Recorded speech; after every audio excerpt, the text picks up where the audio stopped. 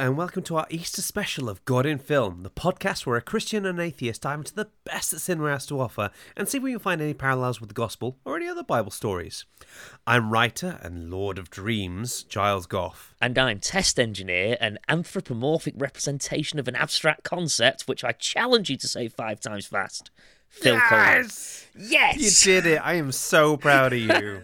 I'm proud of me too. I will admit, I did do a little bit of practicing before we started. For our 2022 Easter special, we'll be looking at The Passion of the Christ, Mel Gibson's 2004 cinematic masterpiece.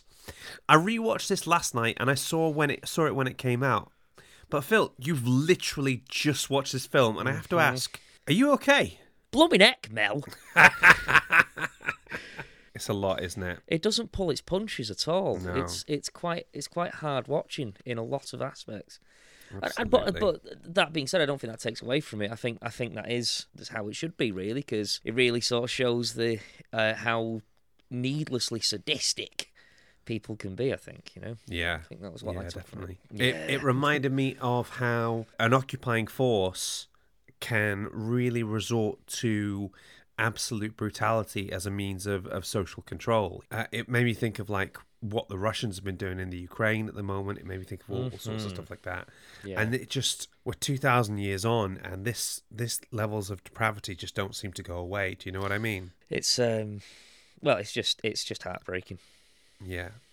I've got an interesting relationship to this film because it's also responsible for the first article I ever got published. I got published in Seren, Bangor University's student newspaper for this one, and I tried to dig out and find my copy, but I couldn't find it, unfortunately. I remember Seren. Okay, so just initial reactions before we get into it. What are your first thoughts? I feel as though it was setting out to really drill home how much Jesus did suffer. What was the term that you used when we were talking about The Matrix Reloaded versus Resurrections? It sort of like brings you down to build you back up again. I said Resurrections, didn't I? I didn't mean to say Resurrections. I meant to say Reloaded and Revolutions, just for clarity. Yeah. So there's Matrix, there's Reloaded, there's Revolutions, and there's that cute fan film that got some of the original cast back. I always said that The Matrix was about finding faith, Reloaded was about losing it, and Revolutions is about having that faith renewed and restored, you know? Yeah, I feel as though the film is really trying to show that Jesus as a man and as the son of God and the Son of Man really did, you know, how much he really does love us as people, to the point where, you know, he got lashed and he got like, you know, he had to carry this cross. They forced a crown of thorns on his head. They stabbed him a bit. Do you know what I mean? It's quite a lot, you know. He still was just like, oh, can you please forgive them? Like, even if you don't believe in God, it's quite powerful. It is mental. Like the scene where when he's been at the whipping post, and you just see that high angle shot where it looks down, and you see all the blood kind of spattered around, you know, just the sheer amount of it. Or that bit where the cat of nine tails like cuts into his flesh, and then it rips away, you know? It gets stuck in him for a minute, doesn't it? And then comes out, and you just think, Absolutely. like, do you know, I'm glad that they didn't hold any punches, because that's how that would work, right? So he was lashed 39 times, I believe, is the canonically accepted thing. And I think the reason Romans chose 39 times was that apparently it was believed that if you lash somebody 40 times, it would kill them. 39 was taking things like right up to the edge. Do you know what I mean? They lashed him 39 times, and that's taking it right to the edge. But then they did all that other stuff and all. You know, like, it's the pure sort of sadism of the moment, and the absolute sort of, they're laughing in his face, they're spitting at him.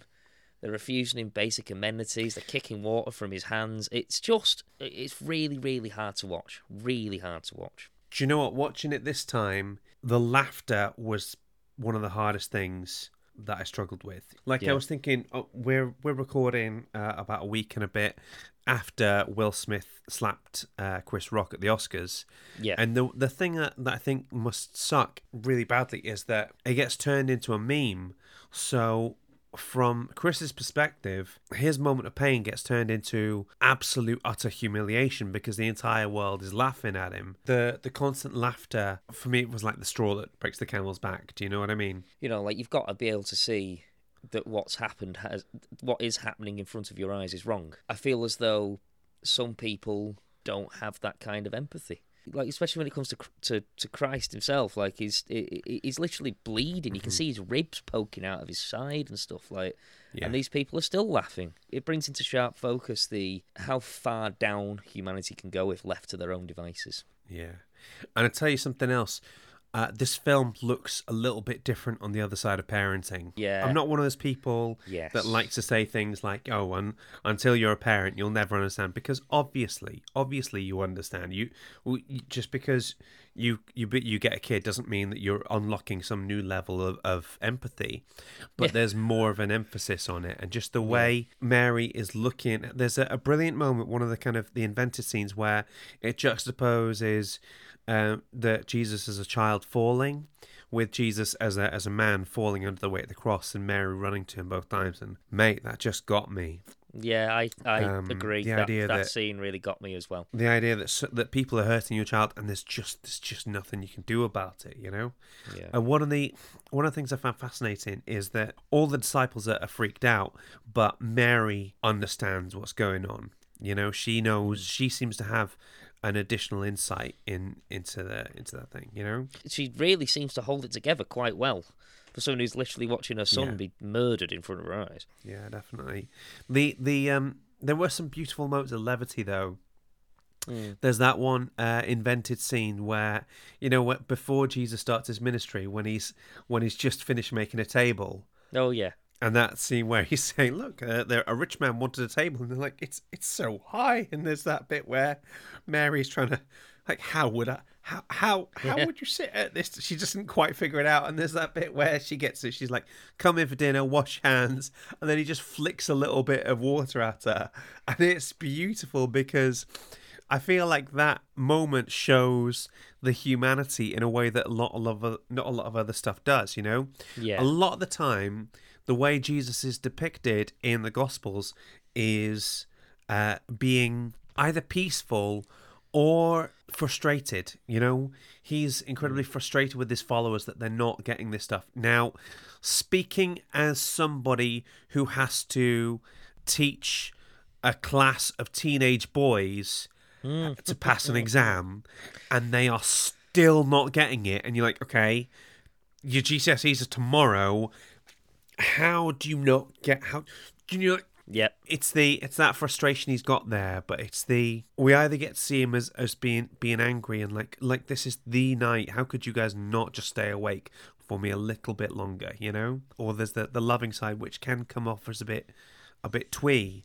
I felt that invented scene of that intimacy between him and his mother was absolutely beautiful. You know. Yeah, I think that added a lot. You know, it gave a bit of it gave the audience. Like it reached a hand out to the audience to say, look, this person, he might be the Son of God, but also he is, you know, human, and he's, you know, he carries our sins. Yeah, definitely. So before we go any further, I thought it was really important to address the elephant in the room, and that is racist ass Mel Gibson. Okay? Yeah. So Mel Gibson's the director of this film. He has said some things in the past which are absolutely reprehensible. I won't repeat them here, and you can find them on the internet if you really want to, but they are absolutely beyond the pale in a lot of ways. In many ways, Mel Gibson is proof that cancel culture isn't a thing, because he said these things, they are a matter of public record, and he still manages to get work. You know, and I feel this tremendous sense of disappointment with him that he's created some wonderful things. He's an actor that I love, and yet he said some stuff which is absolutely terrible. So the question then is, what is our response to that? What do we as consumers do? And does that mean we shouldn't watch anything that he's in or anything that he's directed?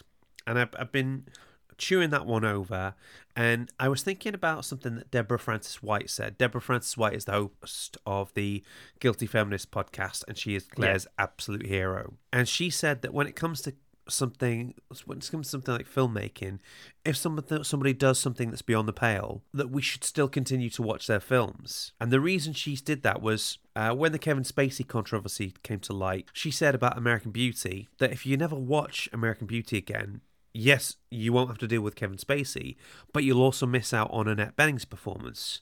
You'll miss out on Mina Savare's performance and so on. So similarly, if we don't watch any Mel Gibson films because we don't like Mel Gibson, then we miss out on Jim Caviezel's performance as Jesus here, and we miss out on Andrew Garfield's performance in Hacksaw Ridge. And for my money, that would be an absolutely terrible loss, you know? Yeah, I feel as though there comes a point when, you know, one particular artist's vision, yes, it can be a little bit tarnished by, you know, some of the things that artist may say, but at the end of the day, it's a collaborative art form. And there are hundreds, thousands more minds that have gone into this to make this vision come true. Not, you know, no less the actors, the people who dress the set, the people who do the costumes, and so on and so on till the end of time. It's the thing we talk about all the time, that filmmaking is a team sport. You know, you can't, as much as we like to talk about auteurs, that's more for convenience than anything else, you know? So we're going to do what Harry Potter fans do and separate the text from the author in order to sort of appreciate this. I think it's also important to keep things in context. Unlike the Kevin Spacey, Mel Gibson hasn't sexually assaulted anybody. He's not sort of beaten anyone to death or anything like that. He said some very, very bad things, you know, and we should keep that in context, but we also should keep that in scope. What I will say, though, there's a scene in the film, obviously at the crucifixion, where Mel Gibson hands nail Christ the cross during the crucifixion scene, and Gibson said, "It was me that put him on the cross. It was my sins that put him there." And for me, I think that's an incredible bit of self-reflection and maturity, because if I was putting myself as a cameo in this, you know, I would have helped Jesus with the cross, or I would have been Peter just cutting off a dude's ear like nobody's business. So I think the fact that he makes himself, that his hand is the one putting the nails in, shows a real maturity and a real capacity for self-reflection. Do you know what I mean? I read about that. That, and there was something about that I thought was very symbolic but in quite a mature fashion. Like, because there is a tendency for there to be a lot of ego when it comes to making a film, especially from the person who is the lead creative, let's say. Yeah. So to be able to take yourself out of that and do something symbolic for something that you believe in quite fervently, I can't fault that, and I think that's wonderful. I think he did something very mature. And if anything gives me hope for Mel Gibson, it's that, you know, it's the idea that he has some capacity for self-reflection, and I hope we can get to the point at some point in the future when we can love him and appreciate his stuff in an uncomplicated manner again. Yeah. Anyway, that is one hell of an intro that we've done. I know, yeah. Now it's time for Phil's Facts. So, The Passion of the Christ is a 2004 American epic biblical drama film produced, directed, and co-written by Mel Gibson and starring Jim Caviezel as Jesus of Nazareth. The film primarily covers the final 12 hours before Jesus Christ's death, known as the Passion, hence the title of the film, with flashbacks to particular moments of Jesus' life, some of which are biblically based and some of which have been made up for the film. The film has been controversial and received largely polarised reviews, with some critics calling the film a religious and holy experience, while others found the extreme violence to be devastating and excessive. According to Mel Gibson, the long shot of Jesus lying in Mary's arms after having been taken from the cross was greatly inspired by Michelangelo's famous statue La Pietà, a work of art that inspired many other depictions of this scene. Yeah, I thought that's the moment where he's lying in her arms as he's taken off the cross, isn't it? Mm-hmm. Yeah. I did recognise it as well. Like, I'm not as familiar with that painting, but it's quite a striking image, and it's one that sort of it was instantly recognisable to me. Yeah, and I felt that was quite, I thought it was good to have that as like a further connection to other audiences and such. It would usually take over 10 hours to put Jim Caviezel into the scourged makeup. On some of those days, it would happen that the weather conditions actually would turn out to be unsuitable for filming. So to avoid spending more hours to have it removed and reapplied the next day, he just kept it on and went to bed in full makeup, which is terrifying. Can you imagine that? Hello, darling. Yeah, no, that's exactly what I was thinking. It's just he wakes up next to his wife, he's like, morning. So how was your day? Oh, not so bad. Went to the shop, got some eggs, got some milk. How about you? Well, I carried cross, didn't I? They were awful. Oh, dear. When this Latin and Aramaic language film was announced, Mel Gibson stated that his intent was to release it without subtitles, letting the performances speak for themselves. However, subtitles were added later. Thank you for putting the subtitles in, Mel. Because I'm going to be honest, my Latin's not really up to scratch. Neither's my Aramaic. Yeah. That's the clue that you've spent too long in filming mode when you're like, but yeah, what do you mean you can't speak first century Aramaic? That's that. Did you notice there was one bit in the maybe it was just my version, but in the torture scene you can't. There's no subtitles for what the Roman soldiers are saying. Was that just me or? I did notice that. I think the reason why we don't get the Roman soldiers it's talking in that scene is that you've got people in a position of power over you. You've got the fact that you've got people in a position to torture you and you can't understand what they're saying further emphasizes that sense of fear and alienation. It means it makes them impossible to reason with.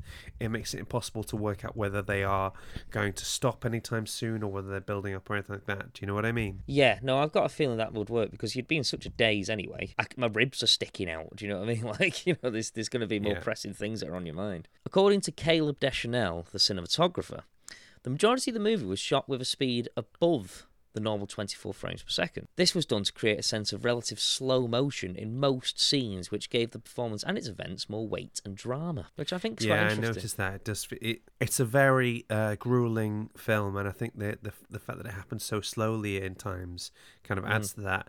I did notice the music, the sort of like wailing kind of sounds in the background. They feel quite cliched now. Whereas because you tend to hear them for this is a very dramatic scene, but I don't ever remember sort of feeling that at the time or noticing it at the time. So I kind of feel like maybe this is one of the things that's kind of inspired that as a convention. Do you know what I mean? Yeah, perhaps actually. Yeah, I feel like it does add to it quite nicely though, because it's harrowing. The whole film is quite harrowing, really. So. Yeah. It doesn't let up. So Jim Caviezel spoke about the difficulty he experienced whilst filming. This included being accidentally whipped twice, which has left a 14-inch scar on his back, and dislocating his shoulder from the weight of the cross. Caviezel also admitted that he was struck by lightning while filming the Sermon on the Mount and during the crucifixion. His hair actually caught on fire from this, but he was otherwise miraculously unharmed. The scenes of him hanging from the cross in the dead of Italian winter, with temperatures of 25 degrees Fahrenheit or minus 4 degrees Celsius, with 30-knot winds, caused him to contract hypothermia and pneumonia, and finally, as if all that weren't enough, because the eye makeup that was used to do his swollen eye, his lack of depth perception gave him migraines. With passion of Jim. Do you know what I mean? Talk about suffering for your art. Do you know what I mean? I know, like fair play, Jim Caviezel's a badass. There's no way. If someone gave me a job like that, I'd be like, no, actually, I'm fine. This is all what it's like for the guy playing Jesus. This is why I wanted to include this. Jesus in this situation. If this is how it's like acting like Jesus, it must have been quite brutal to be him at the time. So one of the things I like about The Passion is that nobody ever needs to make a film like this again. Do you know what I mean? It shows the absolute brutal reality. For my mind, I think in some ways they might have held off because I'm pretty sure the Romans have the capacity to be even more sort of like sick and depraved than is depicted here, That was actually one of the facts that I omitted, to which Mel Gibson said something to the tune of, I don't know the exact quotes, I'm not got it in front of me, but it was something like, well, I mean, I felt as though that was necessary to show the sort of how much he did suffer for us. And frankly, it could have been worse. I could have shown more. It's already harrowing enough. There's only so much I think an audience could take without thinking this looks like a snuff film, So it's a lot. And finally, the initial interview scene between Pilate and Jesus contains a neat linguistic Easter egg that most viewers might not notice. So after Pilate asks Jesus in Aramaic if he's the king of the Jews, Jesus answers him in fluent Latin. translated as, "Does this question come from you?" The look of surprise on Pilate's face thus makes perfect sense. Few, if any, of his subjects speak Latin, and then from this point forward, their whole conversation continues in fluent Latin. See, I think that's fascinating. I love one of the things that you notice when you read the New Testament is there's just some of these, what I like to think of as low-key miracles, where it's like, yeah, we're not making a big deal of it, but, this dude is totally miraculous, no big deal, whatever, Yeah, it's just a low-key miracle that Jesus would be able to understand him speaking in Latin, because where is a kid from Nazareth going to learn how to speak Latin? It's not going to come up that much.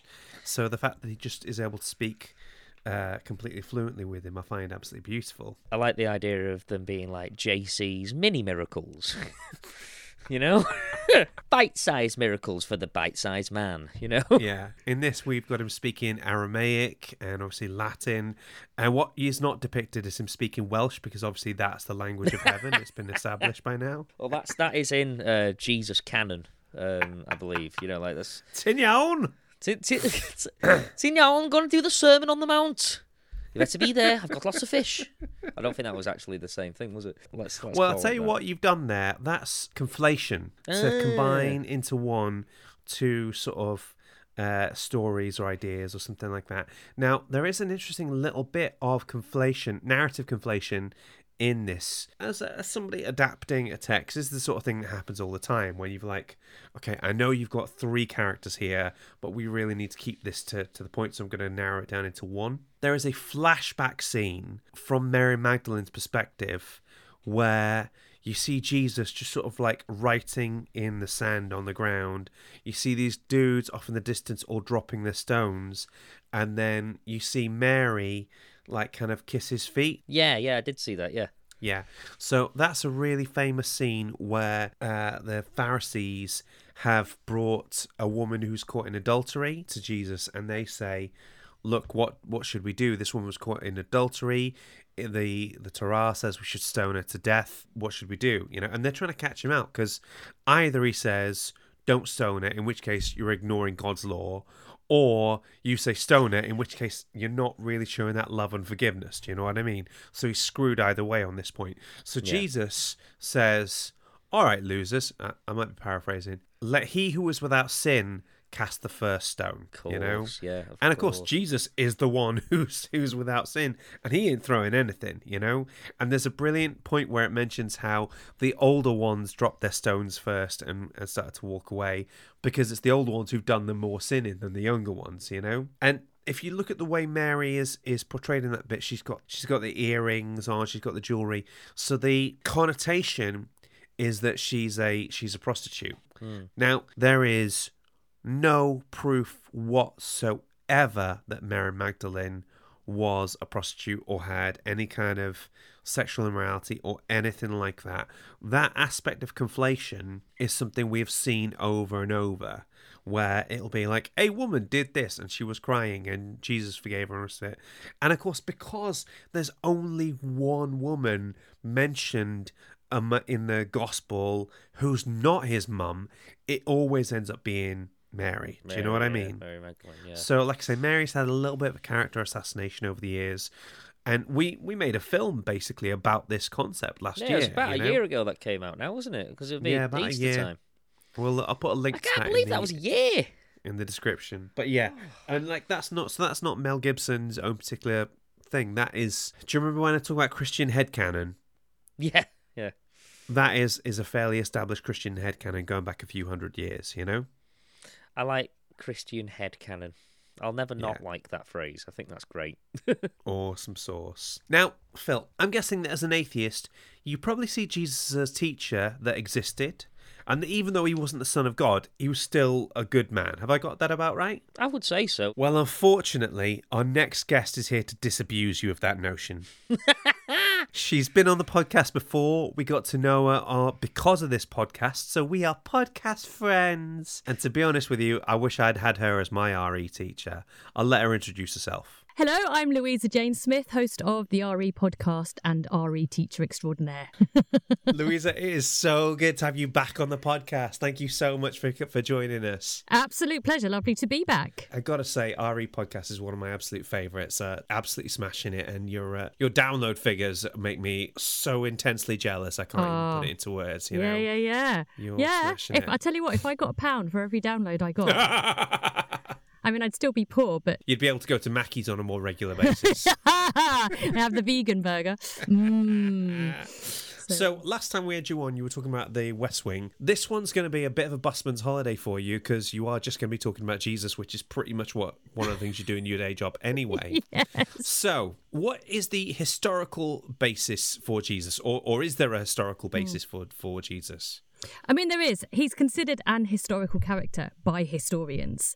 So I think it's really important, if we're talking about the historicity of Jesus, that we distinguish between Jesus as an historical character and Jesus as a biblical character. Sure. Because they're almost two different things. And I think to say that he exists historically does not mean to say that everything he says or claims to have said or has done is also true. Right. So we can say that he existed. We can't say that he was God. We can't say that he rose from the dead. We just know that he existed. Any of us, we both exist, but the things that people say about us may not necessarily be true. Gotcha. So I think this is important because I think a lot of people are hesitant to believe in the historical Jesus because they don't want to accept that he's the Son of God.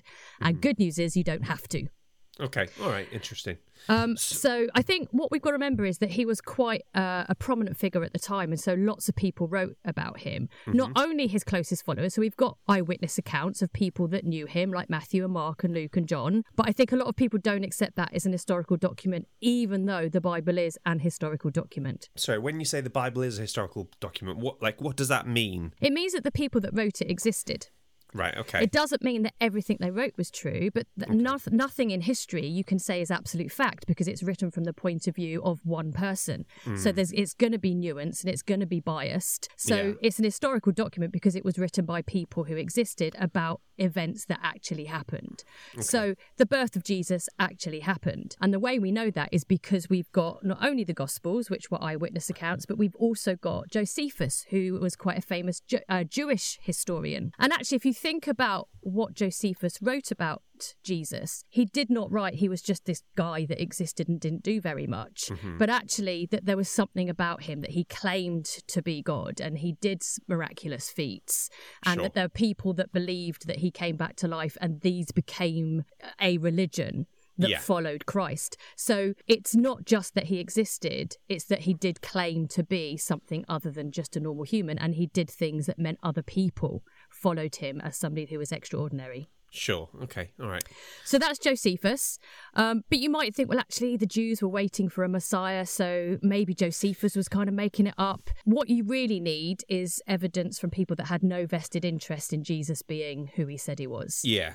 And so we find that in the person of Tacitus. Right. Okay. Who's probably one absolute lad. Yes. You know. Yeah. And actually was respected amongst Romans and is respected by historians today as somebody who was very good at writing things down and provides a huge amount of evidence of other things that happened at the time, not just Jesus. And again, Tacitus talks about sort of the problems that Jesus caused in society, that actually sort of disturbances is what is the word that Tacitus uses. And actually what Tacitus writes about, which is one of the most significant events in Christianity, is the execution, the crucifixion of Jesus. Right, so not only do we know he existed, we also know he caused disturbances. We know that he did what Tacitus calls paradoxical feats, so things that were difficult to understand or to find a logical reason for. So things we might call miracles. Yeah, and I think you could blindly accept that as evidence of that Jesus was God. Absolutely not. It just means he did things that people couldn't understand how he could do them. Right, okay. And also he was known as a great teacher. So this is historical fact. that he was a great teacher and that he died. You know, that they wrote down everybody they executed and why they executed them. So Jesus was somebody who was crucified by the Romans. Do you know, the one miracle nobody ever talks about is the Sermon on the Mount, how he manages to preach to that many thousands of people without a decent AV setup, you know? Yeah. Still messes with my head, that one. No, he just understood acoustics way before his time. Okay, so there is a definite historical man called Jesus. Yeah. I've been working on the idea that he was born in about 4 BC, but when I looked into trying to pin down the date, because I was writing a sketch about the wise men and trying to find things to marry up. So it was either, some people say 4 BC, some people say 7 BC. And I'm sure there's probably a range of opinions in between. Yeah. But if we accept that he is an actual person and that people that try to discredit his existence at all, it's not a particularly coherent argument. That leaves us with a bit of a quandary then, doesn't it? That C.S. Lewis picked up on. Yes. Well, it's interesting actually because C.S. Lewis was actually the third person to come up with this idea. Okay. But it's the most popular version of it. Right. So okay. I think there was someone like in the 18th century, some rabbi called John Duncan who said something very similar, that either Jesus was deceived, either he deceived mankind, he was a fraud, or he himself was deluded and a bit crazy, or he was divine. That was your kind of like your three options. And then probably 100 years later, in the sort of 200 years later, in about sort of 1936, a guy called Watchman Nee made a very similar argument that either Jesus... What? Sorry. His name was Watchman Nee. Okay. I mean, do you know what? I'm called Giles. I can't make fun of anybody else's name. I know, it's a great name. You know, so that actually either has to be mad or he's a liar or he's God. So actually this argument that that's probably made popular by C.S. Lewis is one that's kind of, he's sort of refashioned from other people. But I think he's put it much more succinctly and it sort of captured people, I think, a lot. And actually it's his book Mere Christianity, which is actually a book written on a series of radio addresses that he gave on who Jesus is. And what I love about C.S. Lewis is he was a reluctant Christian. And one of my favourite quotes from him is when he was at university and he was studying and he felt the unrelenting approach of him who he most did not want to meet. And he said that night he knelt down in his room, the most reluctant convert in Christendom. You know, and I love that because he really did not want to believe that Christianity was right. And actually, in the end, the evidence for him was irrefutable. Yeah. So what he was trying to say is that actually I want people to realise that believing in Jesus is logical. Yeah. And that you should never say stupid things as a reason for your disbelief. So a lot of people say about Jesus, look, I understand he existed. I think he was just a good man. Yeah. He was nothing more. And I think C.S. Lewis, that kind of got his goat up. He was saying you can say whatever you like, don't ever call him a good man. Because a good man would never claim to be God. If he was just a great moral leader, he would not claim to be God. So your only three options when it comes to Jesus is one, he was completely deluded, he was mad, he was crazy, and he had these sort of delusions about himself. Mm-hmm. Or he was a great deceiver and he lied to people and he was coercive and he was narcissistic and he coerced people into believing.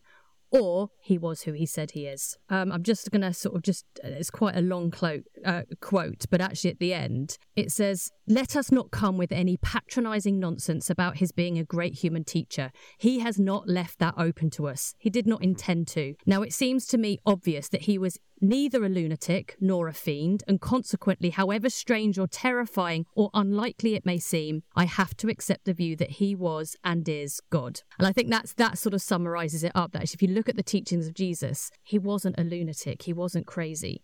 Mm-hmm. He wasn't lying. He was too consistent in what he was saying. And also for 2,000 years later, for that life to still be impacting people today and becoming the biggest religion in the world. Yeah. That actually it doesn't make sense to call him a liar or a lunatic. So here's what I don't get though. How do you, because you're atheist or agnostic? Agnostic. Yes. So because that realization comes with an implicit challenge attached to it. I mean, I know what my answer is to that triplet. How do you reconcile that then? I think it's interesting. Let me just explain to you why I'm agnostic and not atheist. Sure. And it goes back to the term agnostic, which means not knowing. And this was Huxley, who was, I think, Aldous Huxley's grandfather, who coined the term agnostic. Yeah. And he was saying that it doesn't mean that you don't know whether God exists. It means it's not possible to know. Right. There is no evidence for or against the existence of God. So therefore, if you are an atheist, that is a faith claim, because you've no evidence that God doesn't exist. Yeah. If you are a theist, there's no empirical scientific evidence that God exists. So it's a faith claim. You believe that. What I believe is that anything that happens, any phenomenon, is scientific. Right, okay. And I think that God, people experience God in different ways. Yeah. I don't think that there is an all-powerful, all-loving, intelligent being that created the earth that's going to punish us and send us to hell or anything like that. Okay. Do I believe that there are things greater than I can understand? Absolutely. So therefore, I don't think Jesus was crazy, because I think the things that he said were too astute and too powerful. I don't think he was trying to deceive anybody because of the suffering that he went through for doing that. Yeah. I do think he had a knowledge that was greater than I can understand. Sure. And so therefore, that doesn't make him God. That doesn't prove that God existed. It just proves that actually what he says is significant. He was a significant person in history. He had knowledge beyond what I know. And there are still people today that have knowledge beyond what I know and come up with incredible wisdom. I'm thinking, Lao Tzu or, Martin Luther King or anyone like that. I think there are people in history that have allowed themselves to access a greater knowledge than most of us for whatever reason, whether it's through meditation or whatever it might be. So we know that Jesus spent 40 days on his own. If most of us spent 40 days without devices, we could probably access a greater truth than we would normally allow in our everyday lives. So this is how I see Jesus. I don't see him as someone who was crazy. I don't see him as just a normal human being. I think he's one of these people that they've been throughout history that just accesses a greater wisdom. That's fascinating. I mean, I completely disagree with you, but that's fascinating. Awesome. Well, listen, Lou, thank you so much for talking to us today. I really appreciate it. Oh, it's been a pleasure. Asked me to talk about Jesus, and I'm there. So, Phil, that was Louisa Jane Smith. What did you think? Oh, I want to be her friend. I've got so many... There is so much that I could talk to her about when it comes to what I think of Jesus. Because, frankly, I think I completely agree with her. I believe that Jesus was a real man. I believe he did things that we couldn't explain. There's no proof for or against whether God does actually exist, whether he could have been the Son of God. So it's starting to make me think, and I've mentioned this before on this podcast, it's starting to make me think that maybe I might be agnostic rather than completely atheist. Because, you know something? I'd love for there to be some proof that God does exist. Because then I'd be like, look, I'm really sorry for all the things. I'm really sorry, actually, because I really wouldn't mind being in the good place. Do you know what I mean? But, so I want proof that God exists so I can go back to my secondary school and be like, I told you, losers! Yeah, no, you know what the thing? If it was proof that God didn't exist, I'd actually be quite sad, because there'd be so many crushed human beings. Yeah. It'd be. I don't think I would want. I don't know if I want proof for or against, because either way, I think it'd be bad. I wish I had more to say other than that, but I was just like, actually, yeah, you've hit the nail on the head there. The reason I picked Louisa, aside from her being awesome, is that I wanted somebody who is an unbeliever to come and talk to you about the historicity of Jesus, because if I got a Christian and asked them, was Jesus a real historical figure, they'd be like, yes, and you'd be like, yeah, well, that's... I mean, bring the discourse, come on. Just... Yeah. So having somebody who doesn't believe in Jesus as the Son of God and saying, yeah, well, this dude was real, and then going through the lunatic lord or liar thing that C.S. Lewis mentioned, I thought would have a good impact, I think that was probably one of the best interviews that I've heard since we started doing this. That really gave me some insight, and it made me, I don't know, I felt a bit more seen in that one. That was really good. I really liked that. Louisa will love to hear that, I'm sure. Good. Louisa, okay. Louisa, let's be friends. Now, we're going to switch it up a little bit here, because normally I do Finding the Faith in the Film, where I look for just little parallels about things that would connect to the gospel story. And I don't know, Phil.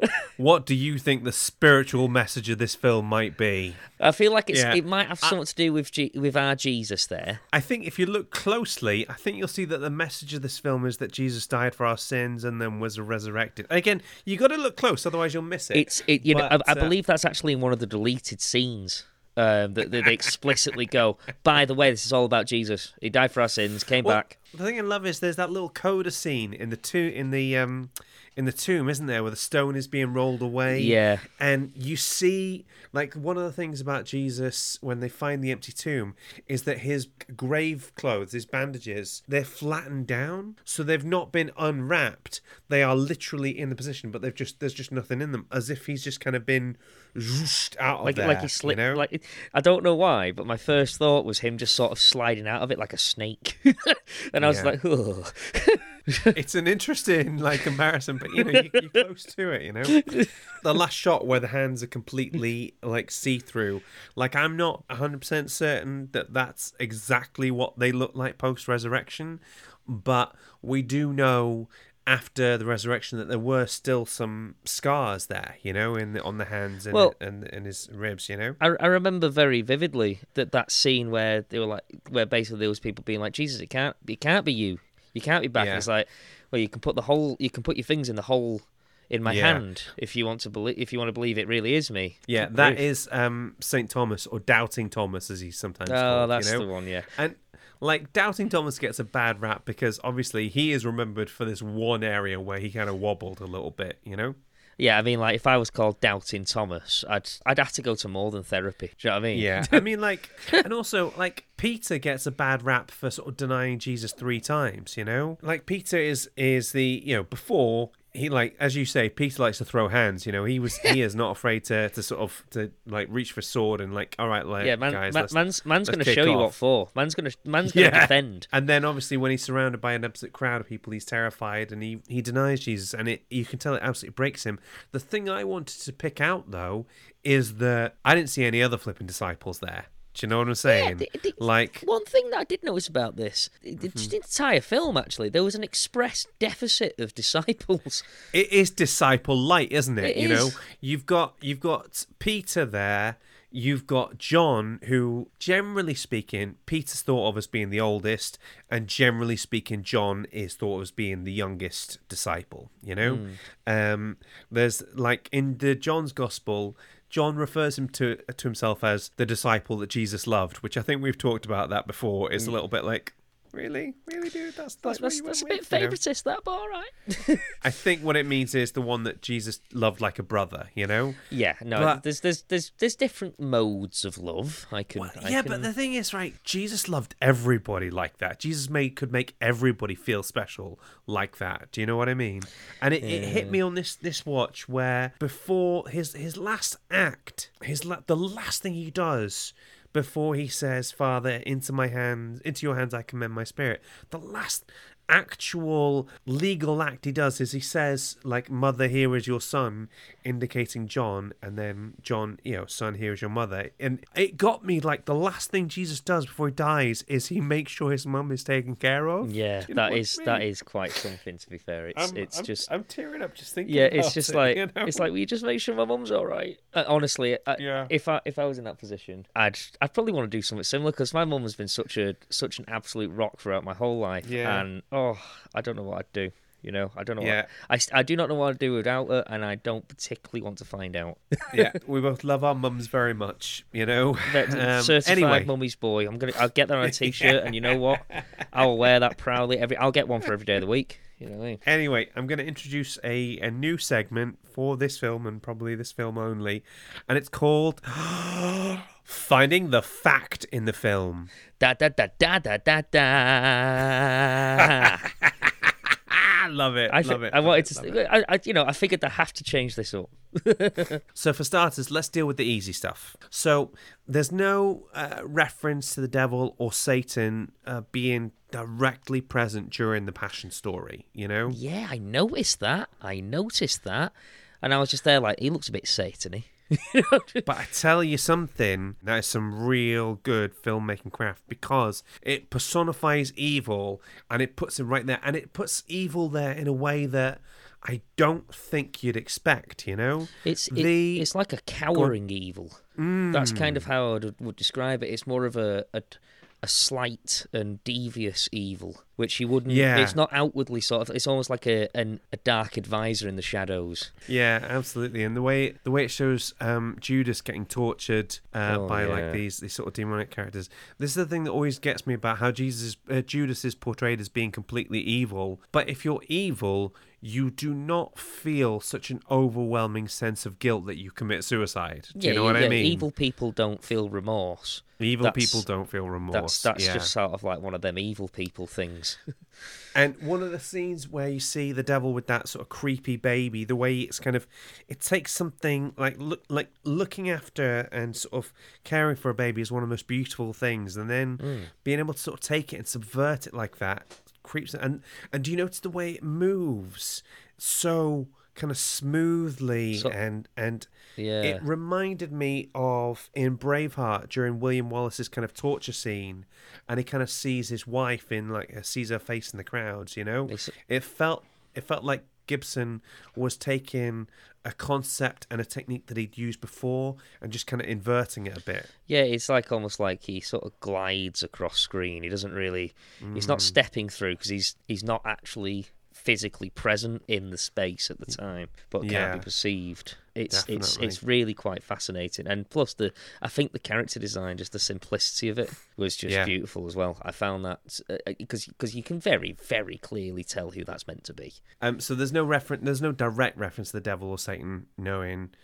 Sort of seeing what's going on there. Sure. It's interesting that there's a bit in the Garden of Gethsemane where the devil talks about like no one can take on all of mankind's sins. It's too much. Yeah. It's interesting because that to me sounds like Satan knows what the plan is. Do you know what I mean? Yeah. The fact that this sort of thing is sort of predetermined, and that scream at the end where there's a completely different color palette, and you see that like zoom out of Satan, he's screaming up at the camera. You know, that sense of defeat in that moment, but he seems to. Do you know what I mean? It left me with a lot of questions, and I quite like that. It's one of those things. It's an interpretation by Mel Gibson, but it's not explicit. It allows the audience to be fascinated and to draw their own conclusion as to what that may or may not mean. Big fan of that. Yeah. So there's that bit where the sort of snake comes out from Satan's robes, and Jesus stamps on the head of the snake, doesn't he? Yeah, he does. Yeah. That's completely made up. That is not. There's no biblical argument for that. Yeah. What that is that's a callback to Genesis. Right? Oh, actually. So, like, Adam and Eve get kicked out of Eden, and the Lord is kind of mad at them, and he's mad at the serpent as well. So the Lord God said to the serpent, "Because you have done this, cursed are you above all livestock and all wild animals. You'll crawl on your belly, and you'll eat dust all the days of your life. And I will put enmity between you and the woman, and between your offering and hers. He will crush your head and you will strike his heel." And the idea is that the way Christians tend to interpret that is that like Satan struck Jesus's heel, who is the offspring of a woman, as we've talked about in the past. And you know, Satan struck his heel, which hurts, but Jesus crushed his head, which is a lot more permanent. I tell you what, just going back to the depiction of Satan for a second as well, I quite like the fact that Satan says, you know, you can't take on the sins of everybody, it's too much. And basically Jesus there just kind of like, watch me, you spooky weirdo. You know, it's just great. You just see it in his eyes. He's just there like, I'm going to do it, you baldy. Go away. You know what I mean? Like, the Garden of Gethsemane gets me every time, and I'm not alone on this. The way he's like, look, if there's any other way of doing this, let's do that. Yeah, just. But if there isn't, you will do things your way. You know, it's, again, this is the thing that hits me about Jesus as a deity, as a hero, as all these things, is that there is the sense of humility which you don't get in other meta-narratives. Do you know what I mean? Yeah, it's just like, you know, throws a bone, because this is going to be quite a bit, this, isn't it? You know, like, it's going to be quite a lot. Yeah. I'm not sure I'm prepared. And he knows what it is. He knows that this is what he came here to do. Yeah, of course. This was always part of the plan. And this is what he volunteered for, but it's still scary for him, you know? Absolutely. Any human would be scared. Yeah. Which, again, just it further Yeah. illustrates that humanity. The next one is there's a scene, I don't know if you remember, as he's carrying the cross up to Golgotha, a woman comes out and wipes his face with a cloth. Yeah, tries to offer him some water and they kick the water away from him. Oh, I was livid. Yeah, exactly. Yeah. I was just there, like, just let the man have just a sip. I mean, come on. Yeah. I was livid, I was. We're going to go up and tell that Roman exactly what I thought of him. I was just there, like, you know what, Jesus, come with me. Everyone's just pure snakes here. It's just me and you from now on.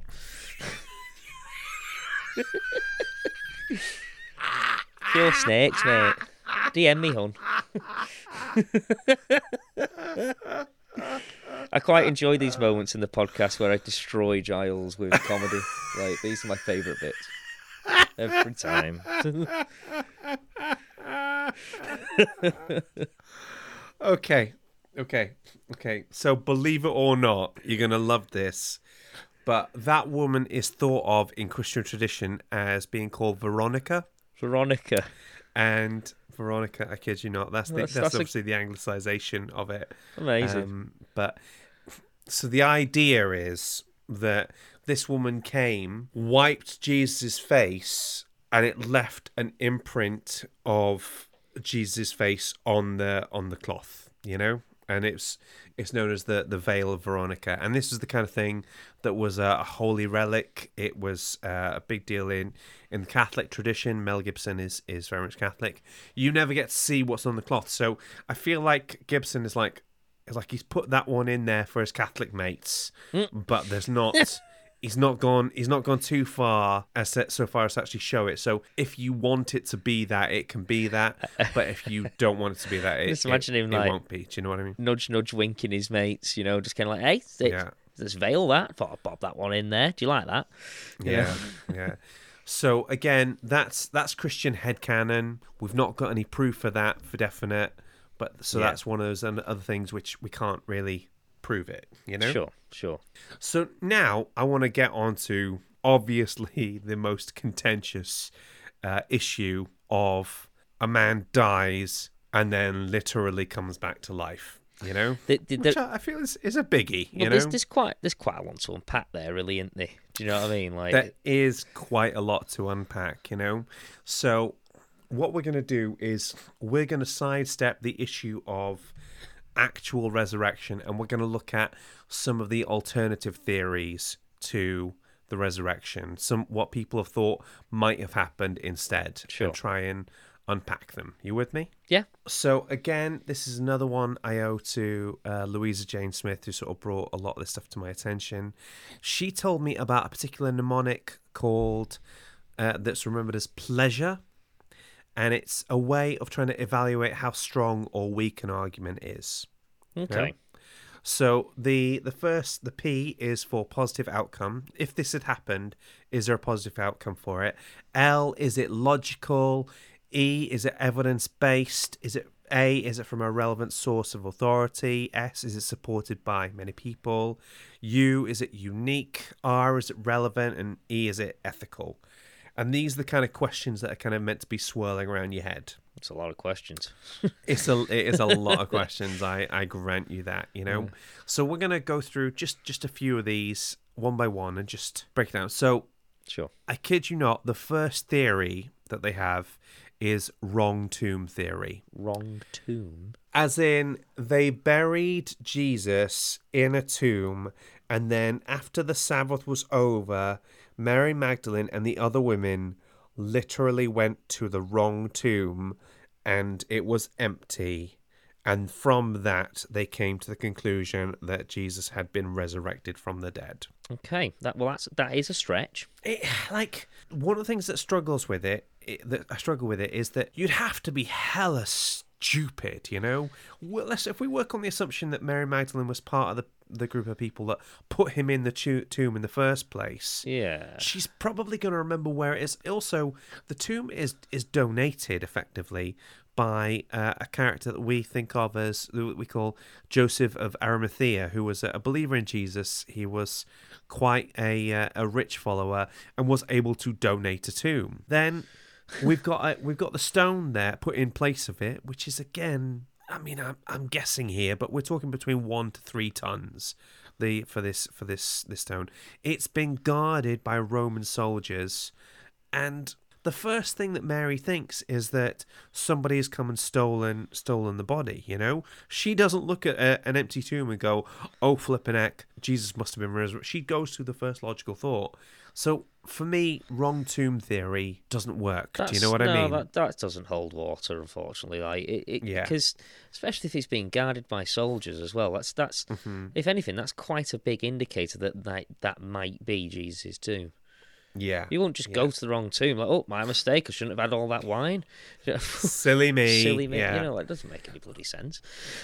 So then let's move on to the next one. We've got the body stealing idea, okay? Right. So, like, let's imagine you and me, 2 absolute first century lads. Let's say we're the disciples that just didn't quite make the cut for apostle stuff, you know. We're like 13 and 14, you know. We're like the apostle Keith and the apostle Steve or something. I just wish they existed. Like, Hey, Steve. Yeah, Keith. You know, I don't think he's noticed us this whole time. No, I don't think he has either, but to be honest, I do like what he's talking about. I do too, Steve, to be honest. I think he's got a lot to talk about. So I wish I could make that into a film without it being grossly offensive to all of Christianity. The 2 apostles that didn't even make it to the judges' houses round of selection, you know? I know. Anyway. Simon Cowell said, "Get out." Anyway, right. So the idea is that the apostles stole the body of Jesus, right? Okay. To sort of create this fiction that he had risen from the dead. Okay, which on the face of it, yeah, okay, fine. So let's now take that through and try and work out how that's going to work. Okay, so Jesus dies on the Friday about midday, roughly. The Sabbath is going to begin at sundown on Friday, and will end at sundown on the Saturday. I think I've got that right. Sure. So first of all, as a Jewish person, you're just not allowed to do anything on during Sabbath. You know, you have to stay home. You have to not do any work. You can't do anything at all, you know? So these dudes have got to sneak out of the house. They've got to find the tomb, which, as I've established, has been guarded by Roman soldiers. Now, let's be honest, Roman soldiers, tremendous capacity for cruelty, but also incredible levels of discipline. If you fall asleep on the job here as a Roman soldier on guard duty, you will be stoned to death for it. These dudes are incentivized. They are motivated to be really good guards at what they do. Like, you know, they are on the payroll of not dying. Do you know what I mean? Like, yeah, exactly. And like, if we think about it, like, these guys are, you know, these apostles are fishermen. They are like some kind of, like, sometimes like tax collectors or rest of it. You know, they've a variety of jobs, but none of them are highly trained mercenaries able to take out Roman soldiers and then roll a stone away, steal a body, and get it back. And even let's assume for a moment that that's true and that's what happened. Okay, like, why though? Why would you do all this stuff? It feels like one of those ideas that seems like, you know, good in the face of desperation, but doesn't really have an end game. Yeah. Do you know what I mean? Like, it's like, we better steal it because, you know, if he doesn't rise, then you know, we might get stoned as well. So we'd probably go get it. But what do we do after that when we've got it? Well, I don't really know. You know, like, it just doesn't seem like it's gonna work. I don't know either. I mean, let's put aside that it's unclean to be touching a dead body. So culturally, we've got all those taboo issues there, and also, like, the apostles, who start off, as we talk about, being flaky, you know, they deny Jesus, they fall asleep on him. These guys who are basically teenage boys, you know, they become the most hardcore ride or die guys you are going to ever see. Do you know what I mean? Stephen is the first martyr. He gets stoned to death for this. Peter, who, again, as we say, a bit flaky, a bit wishy-washy, Peter gets crucified, and he requests to be crucified upside down because he doesn't want the honor of being killed in the same way that his Lord is killed. John, who's probably the youngest, is basically sort of imprisoned in first century Alcatraz. These dudes spend a lifetime, an absolute lifetime. Most of their relationship with Jesus happened after Jesus was gone. Do you know what I mean? Like, you don't get that level of commitment to a fraud. You don't get that level of commitment, that absolute, it's this and there is no plan B approach to a lie you made up, you know? I quite like the term fervent when it comes to this, because I really do feel that does sum up a very powerful sense of commitment to say God or whatever religion it is that you commit yourself to, because it feels though it does have like almost a sense of like magnetism to it, and I feel like fervour kind of like describes that quite well. Now, when it comes to stealing the body, if they were so fervent and they were so committed, so desperately committed to this idea that he was going to rise, I don't think they'd have bothered. Yeah. I don't think it makes any sense. Also, these dudes were bricking it after Jesus died. You know, they're thinking, you would, okay, wouldn't you? Look what happened to it. Jesus has been killed. They are coming for us. They were all in a room. They were absolutely huddled together. They were terrified, you know? Mm-hmm. Afterwards, like, guys like Peter didn't know what to do with themselves. They kind of went back to fishing because they were like, I don't know what I'm supposed to do. Do you know what I mean? I mean, what? It doesn't make sense. Peter's just there like, there's one thing I do know, and that is fish. You know? So then let's assume, for example, that the Roman authority, right? And again, yeah, okay, they could have done that, but why, though? You know? Yeah. Why would you do it? Let's assume, for example, it was to humiliate the Christians. Okay, I mean, I think they're already pretty humiliated. But if they do steal the body, why don't they ever produce it? Do you know what I mean? Why don't they ever say like, haha, no, he actually is dead. We pulled a prank on you. Lol. April Fools. April Fools. I mean, it just seems... Yeah, it wouldn't. There's no flex really there, is there? You know what I mean? Like, you know, it's just like we had the body and we've got it again. Ha! Yeah. Like, who bloody cares? You killed him. All right, guys. Thanks for that. So we'll move past that one. Another idea is the hallucination theory. The idea that everybody who saw him was hallucinating. Exactly how many people saw him? I was doing a bit of research into this. I think there's upwards of 500 people saw him. Forgive my slightly crude phrasing, but so 500 people all at once are meant to be tripping balls all at the same time. Here's the thing, right? There's not even he doesn't just turn up and then disappear, because you'd be like, yeah, okay, fine, that could. Everybody is overwhelmed with grief. But Jesus is recorded as appearing 10 times to his disciples, okay? So he goes, he comes away and the rest of it. And he appears to people who know him really well. And he appears to people who doesn't know that well. People who don't necessarily have that emotional connection to him, that sort of thing. You with me? Yeah, sure, you know? Sure. And also, do you remember what I said about how Peter had gone back to fishing? Uh-huh. Like, one of the times they see Jesus is there standing on the shore, and I kid you not, he cooks them breakfast. Yes, and like, ghosts can't cook, right? Ghosts can't cook. Like, that is... I mean, if they could, there is a money-making opportunity there, because, you know, ghosts don't need to eat, so you could pay them less than minimum wage. It'd be fine, you know? Just as a disclaimer as well, with all of this, I am having to sort of suspend my disbelief a little bit. I don't know if... I can't say with any certainty that he did actually come back. I don't think for a second he actually resurrected and came back from the dead, but I'm sure there is a lot of explanations that could lead to people believing that was the case. Do you know what I mean? Like, think about it this way, right? I am helping you to try to come up with an alternative theory, and I'm just working through some other ones that you might consider, and then you might have to discount. In this case, you could see it that I'm helping you to eliminate some options. Does that sound okay? Yeah, no, of course. I was merely providing context for the audience. Bang in. One theory is the twin theory. Have you heard this one? I've not heard this one, but I think I'm going to like this one because it reminds me of The Prestige. I think you can... Sounds good.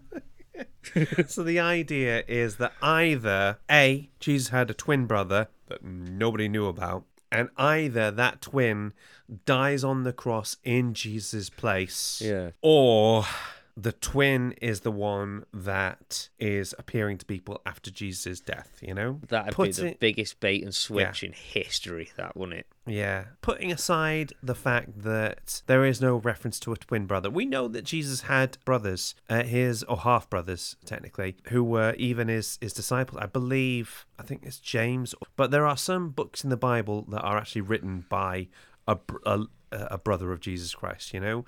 Now, I'm thinking about this. You and Rob get on pretty well. Do you think he's likely to die in your place given the option? I mean, it's a big ask, isn't it? I wouldn't want him to. I don't know. You wouldn't want him to. I don't know if he would. It would. Yeah, it would have to be exceptional. And also, it would, wouldn't it? You know, and then, or the idea that he'd go around pretending to be you after you died, which again is just, if he did do that, that'd just be rude. Yeah, do you know what I mean? To be honest, if Rob did do that, I'd be a bit like, mate, like.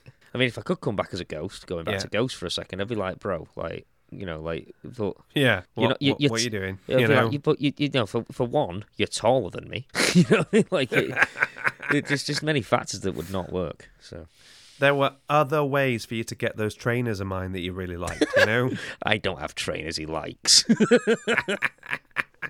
That's very. I don't have trainers he likes. The last one is what they call swoon theory, and it's the idea that Jesus went through everything, all the torture, the scourging, the carrying the cross, the being crucified, and that he wasn't actually dead, but he was still alive. So you know? He was basically like unconscious, but on the absolute cusp of death. Yeah.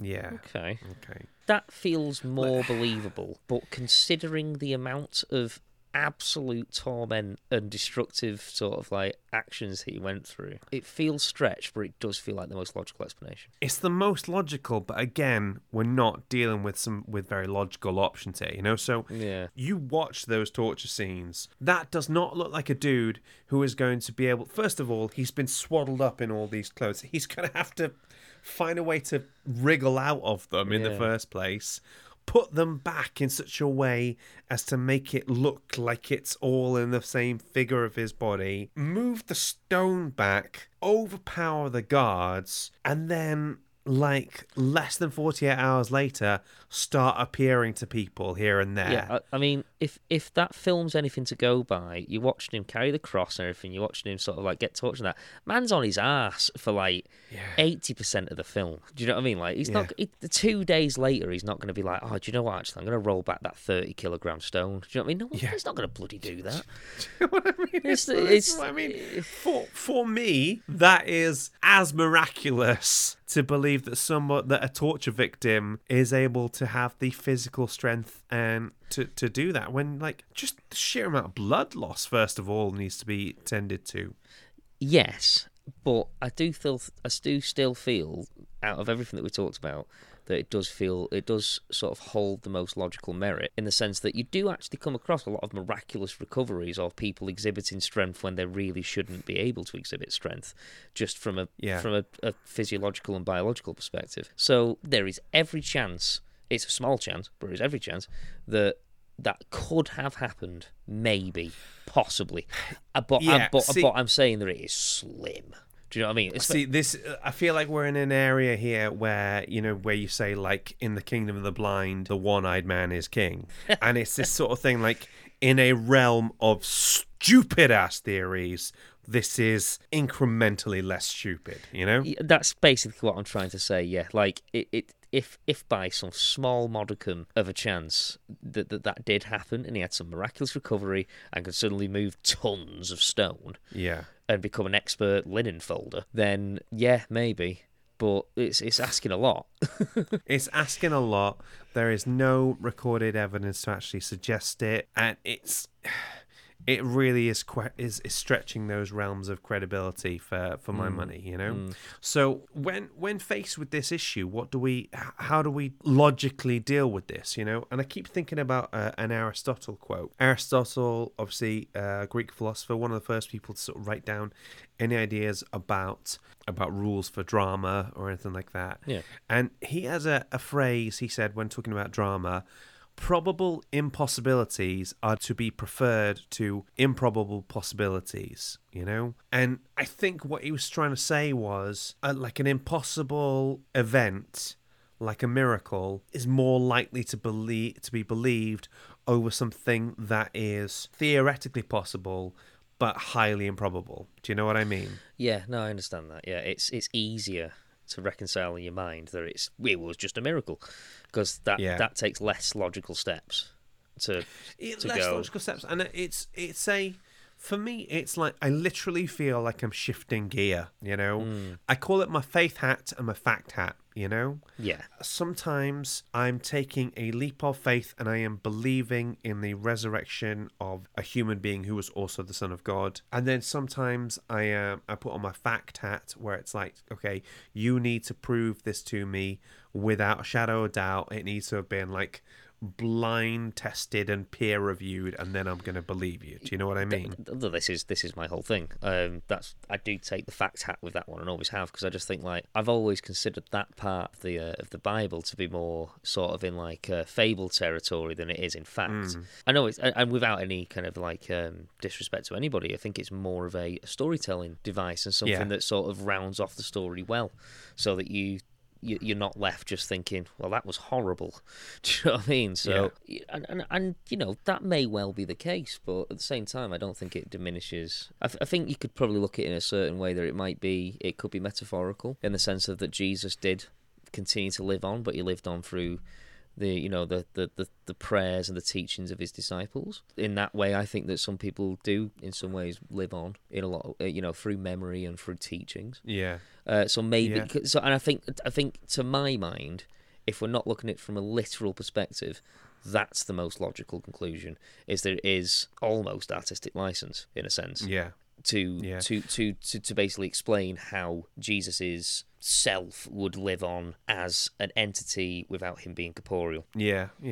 That is very nuanced, very well thought out, and really elegantly put, and I'm really glad you put it like that. I don't believe that in the slightest, but that is a really good way of putting it. And what I find interesting is that there are parts of the Bible that I believe are essentially an extended metaphor, and there are parts of the Bible that I believe are a matter of historical record. And what I find is interesting is that you and I both believe that, and it's not so much a case of binaries, but more of a case of sliding scale of where the metaphor starts and stops, and the fact begins. You know, just because it's one of those things. Just because I don't believe doesn't mean I'm not fascinated. You know what I mean? Like I do find it very interesting. So. And I feel that the issue I find is that this is one of those things. If you take a sort of solid, cold-hearted, logical approach to it, and like look at the evidence in as much detail as you possibly can, all these alternative theories start crumbling away. You know. Sure. The last thing I was trying to make out is that credulous does not mean gullible. There's a difference between making a concerted leap of faith and just believe in everything that you're told, you know? Yeah. My view of miracles and miraculous events is again, this process of, okay, well, let's eliminate every other possible conceivable option. And then when we've done that, then we can start looking at the supernatural possibilities for it. Do you know what I mean? Yeah, of course. Yeah, I think when it's kind of the art of deduction, really, isn't it? When you take away all the other aspects, what is left, kind of thing. And, you know, I can subscribe to that mode of thought. Whether I believe in the outcome or not is well, that's up to me. Absolutely. Okay, we're going to bring it to a close there, because this is, my goodness, definitely going to be our longest episode. I don't know if I'm going to even have the strength to edit this one down. If you've made it this far, ladies and gents, thank you for listening so much. If you do listen to us, please leave us a review. I cannot tell you how much we appreciate you if you're listening to us right now. Mm-hmm. And what I would really, really like is just leave us a review. Just let us know you're listening. Even if you hated it, even if you disagree with everything we said, just let us know you listened. We'll do our best to improve. He definitely won't come round to your house, knock on your door and go, right, Now listen here. No, Giles, I've put that life behind me, okay? I'm trying to turn a new leaf.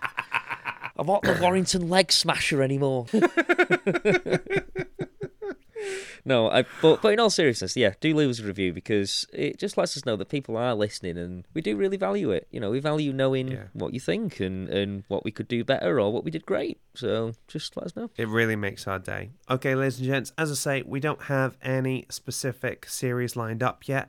I have a real inkling to do a mini-series on like horror films or something. Mm-hmm. So we'll have to see what comes of that. You'll hear from us again. Yeah. Okay. So in the meantime, Phil, have you had a good time? I really enjoyed discussing this one. The story of Jesus and the story of the crucifixion and Easter is something that was brought up on. And yeah, okay, I don't harbour any belief in it in a spiritual sense, but I still really enjoy discussing it and I find it fascinating. So yes, I had a great time. Me too. Thank you very much for listening to us, listeners. Bye. Bye-bye.